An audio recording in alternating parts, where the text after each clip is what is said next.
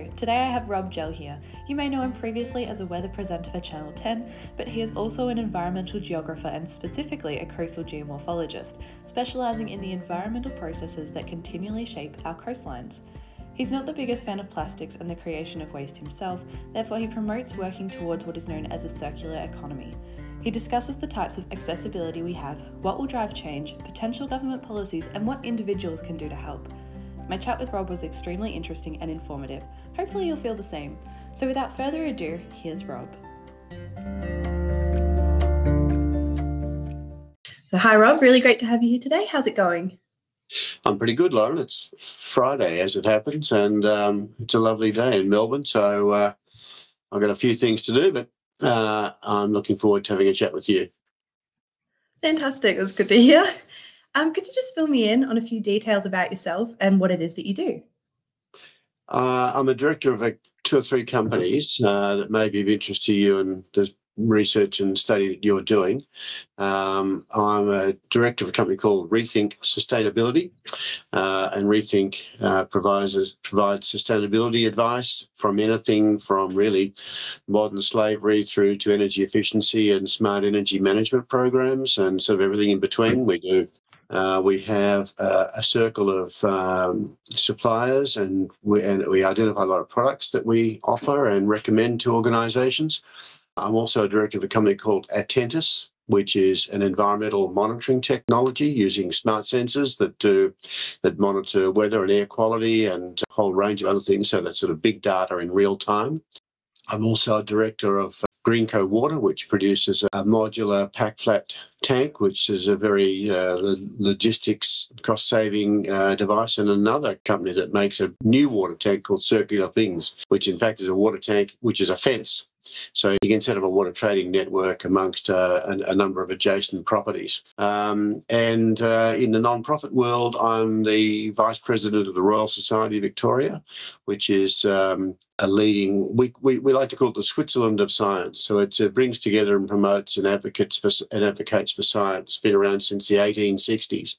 I enjoy that as a non-profit role, and a couple of other things. But I've been working in environmental consulting and sustainability advisory for a long time because I sort of began my journey as an undergraduate in the early 70s at the tail end of the first environment revolution.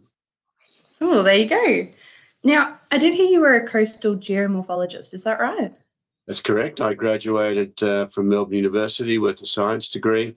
And my specialisation was in physical geography and, in fact, geomorphology, which is the study of landforms and the way that the Earth's crust has evolved, and particularly as a coastal geomorphologist. So I was interested in beaches and waves and currents and dunes and estuaries and lagoons and cliffs, and ultimately then came to teach about that and moved into, man's impact on those systems. But it's those natural coastal systems. So I studied anything from beaches made of shell fragments to the origin of Victorian beach sand and a number of other projects in between.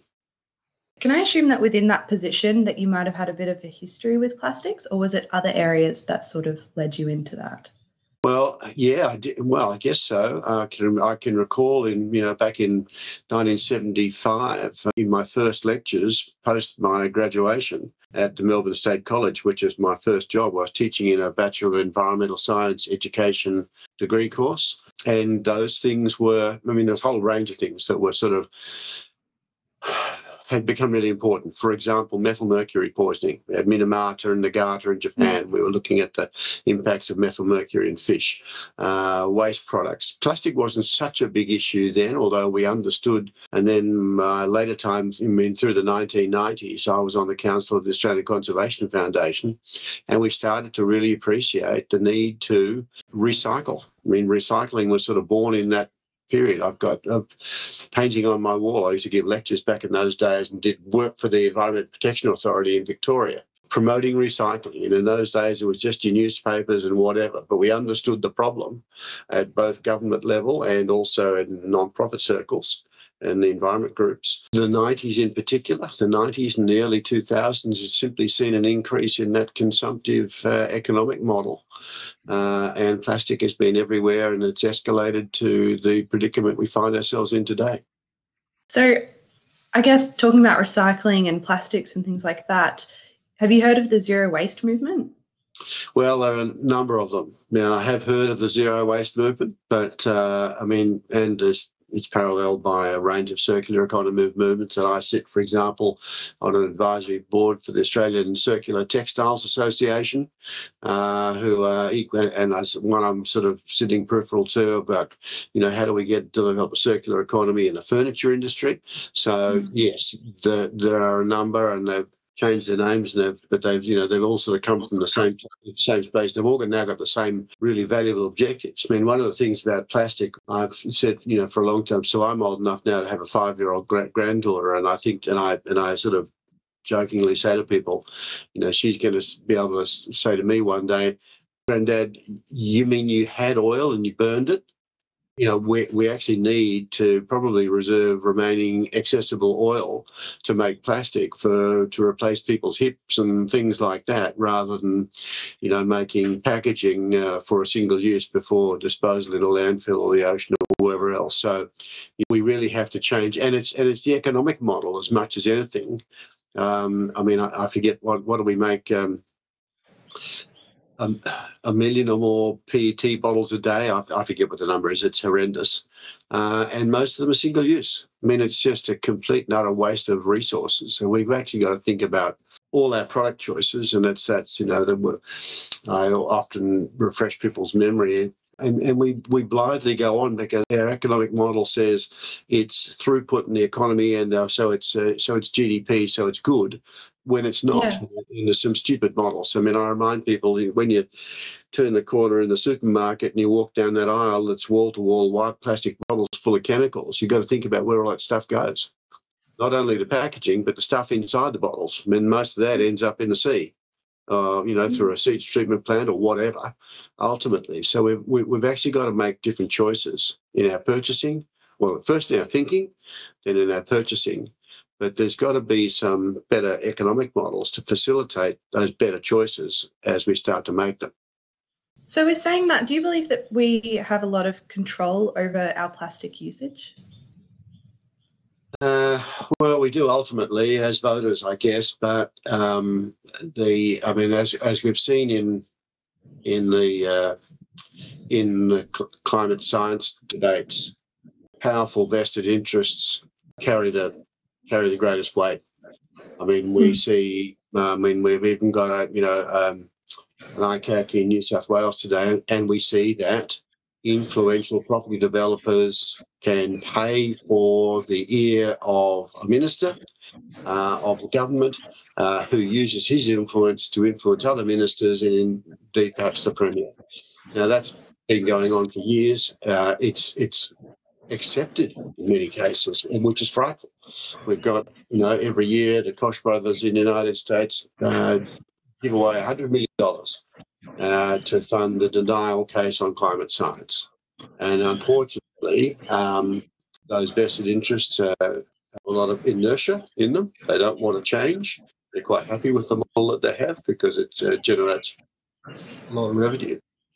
However, the leaders in that space are really doing some good things. So, as are the big financial institutions around the world now doing the best work in climate science, talking about the need for the finance sector to disclose its finance risk, and you must do it.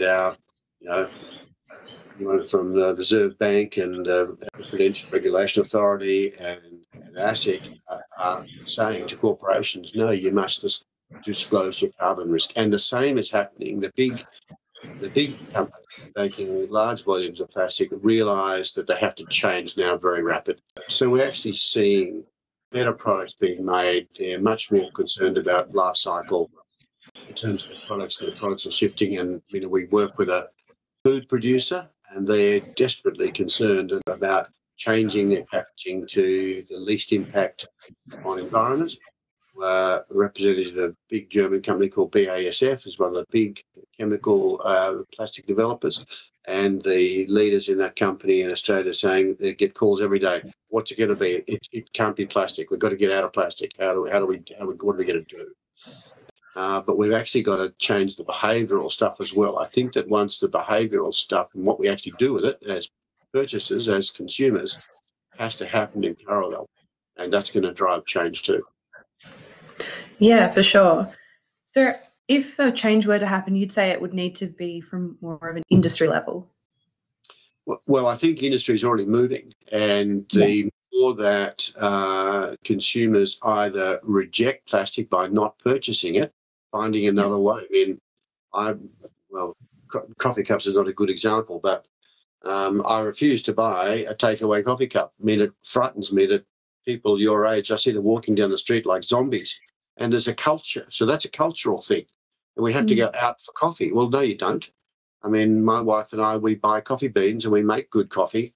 And we're lucky enough to have plenty of places around here that roast. So we become quite, we're not part of the coffee intelligentsia, but we know, we buy good fresh coffee, put it in a china cup and wash it efficiently in the dishwasher. But I can't bear creating the waste. But I mean, I've got decades of indoctrination of myself not to create the waste. So we've actually got to get, people to that space. I mean, it frightens me to see the waste that people put into their supermarket trolley. I mean, I just don't. I take an old, in fact, I can show it to you. Yeah, sure. The coffee beans bag. Oh, wow. Pretty cool. That is pretty cool. Coffee beans from Honduras, and it's been rebuilt into a lovely lined shopping bag, and it goes everywhere, and that carries everything. And I try to buy. I'm as concerned about the packaging that I'm buying as the products that I'm buying when I make my choices. So we don't use plastic bags inside the supermarket, and we certainly don't use them as we're leaving the supermarket. So our apples go in loose and our potatoes go in loose, and we count them out at the check. We don't put them in plastic, and we develop that thinking, and everybody's got to do that because the volumes of stuff. I mean, can you imagine anyone listening to this podcast today? Just sit yourself for half an hour or 10 minutes at the supermarket door and watch the stuff going out the door that's not the products that you bought. So just think about that. That's just the packaging. And just think about that volume for 5 minutes or 10 minutes or an hour. And it's massive. And then realise that behind the scenes, I mean, we worry about, we've got, recycling in supermarkets. I think Coles are doing that or whoever they are. But you understand that there's 10 times as much plastic and packaging behind the scenes before the food gets on the shelves, because everything arrives on pallets wrapped up in thin film plastic. So, I mean, the volumes of plastic that we use to sustain just transmission of just the purchasing of food is off scale. And it's happening around the world. And, we're probably not the worst in the world, but we're not the best either. No. So, policy-wise, do you think we could change from a government level as well? Well, I can't believe that Victoria, my home state, is just going to container deposit legislation. I mean, South Australia's had the container deposit legislation since I was at university in the 70s. And it's worked. And it's worked demonstrably. And there's a little economy in there, and kids collect cans and all that sort of stuff. So, I mean, it has been the big manufacturers that have influenced government not to introduce that in Victoria. So Victoria is the last of Australian states. And I was in New South Wales, and they've now got recycling facilities or payback facilities, container deposit structures, and people arrive all the time and they get their money back on the credit card. I mean, it's a simple thing to do. This is a market mechanism, like the market mechanisms that we should have on products we buy in terms of their embedded carbon. I mean, we have to use our economic system valuably where we can to drive change. And this is the stupidity of the argument here against a carbon price. It's going to cost more. Well, it's not going to cost more if you make your choices differently and you purchase products that have got less embedded carbon. You won't be paying as much. If you reduce it to nothing, you don't pay a carbon tax. I mean, that's what it's designed to do. It's designed to make you change. It's not designed to put a cost on top of your lifestyle. Work out how you avoid it, as we do with most taxes. So when Tony Abbott said, oh, it's a carbon tax, well, yeah, sure, but it's designed to make you change because we have to do it differently. Business as usual doesn't work. What do you believe are some of the best ways to dispose of plastic so not to impact the environment? Well, it's difficult, and I know, and there are lots of things that work, right down to incineration. There are things about, the life cycle analysis reveals lots of things. We did some work for a cement company 12 months ago. They currently put their cement into triple-line paper bags, which works okay. So the paper can either biodegrade or whatever, depending on how it's dealt with post-consumer. Their proposition was that the retailer they were selling to them wanted to stack those cement bags outside. So the retailer was more or less forcing them to put their cement into plastic. Now, it's a dilemma. And there's a middle version where you can have a paper bag with a plastic layer inside to protect it from water damage. Now, the proposition is interesting because properly recycled, plastic's a better product. If we can get the plastic back and turn it into new plastic, it's a better way to package the cement, and you can leave it outside, etc. The carbon footprint of it is about a 50% increase. So we have to weigh this up. So it works well if the producer and the retailer work together then to have a scheme that gets the plastic back to turn it back into new bags. But that's not the way we've operated in the past. It's sort of, this is how my product goes to the purchaser, it nothing to do with me. We actually have to develop those new cycles to make those systems work. Now, what do you do with it? Ideally, plastic's an eminently recyclable in the real sense. It can be a cyclic process and be used over and over. Now, I had a brief conversation with somebody on LinkedIn last night about, recycling of water. And I made the point, in Australia, we don't recycle water. We reuse water, or we try to get a second use out of water from sewage treatment plants, and then it's disposed. So it's second use before disposal. It's a linear process. It's not cyclic. If we were actually recycling, we'd be drinking water, treated water from sewage treatment plants. That would be a cyclic process. But we let our water authorities get away with a bastardization of the word recycling. It's not recycling, it's reuse, second use. So we really need to think about, and it's the same, for example, we now have products that put granulated plastic or granulated glass into road material. Now, that's a second use, but it's not actually a cyclic process. It's not recycling. So it's taking stuff out of the waste stream, and it means that plastic's not being incinerated, but it's not resource recovery, but it's better than landfill. So we've actually got to work out what the layers of potential resource recovery can be, and always go for the highest value. In terms of, plastic can get contaminated, you can't recycle it for whatever reason.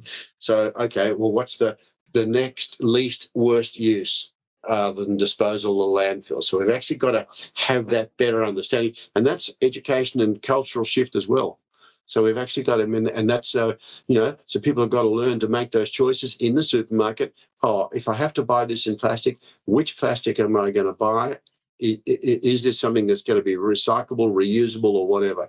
And that's an education thing as well. I think we're improving, but we're a long way from. I'm a lot older than you. You will have noticed, Lauren, and I've seen a lot of these I've seen projects like this begin right back from the 1990s, and some of them we haven't really come very far at all.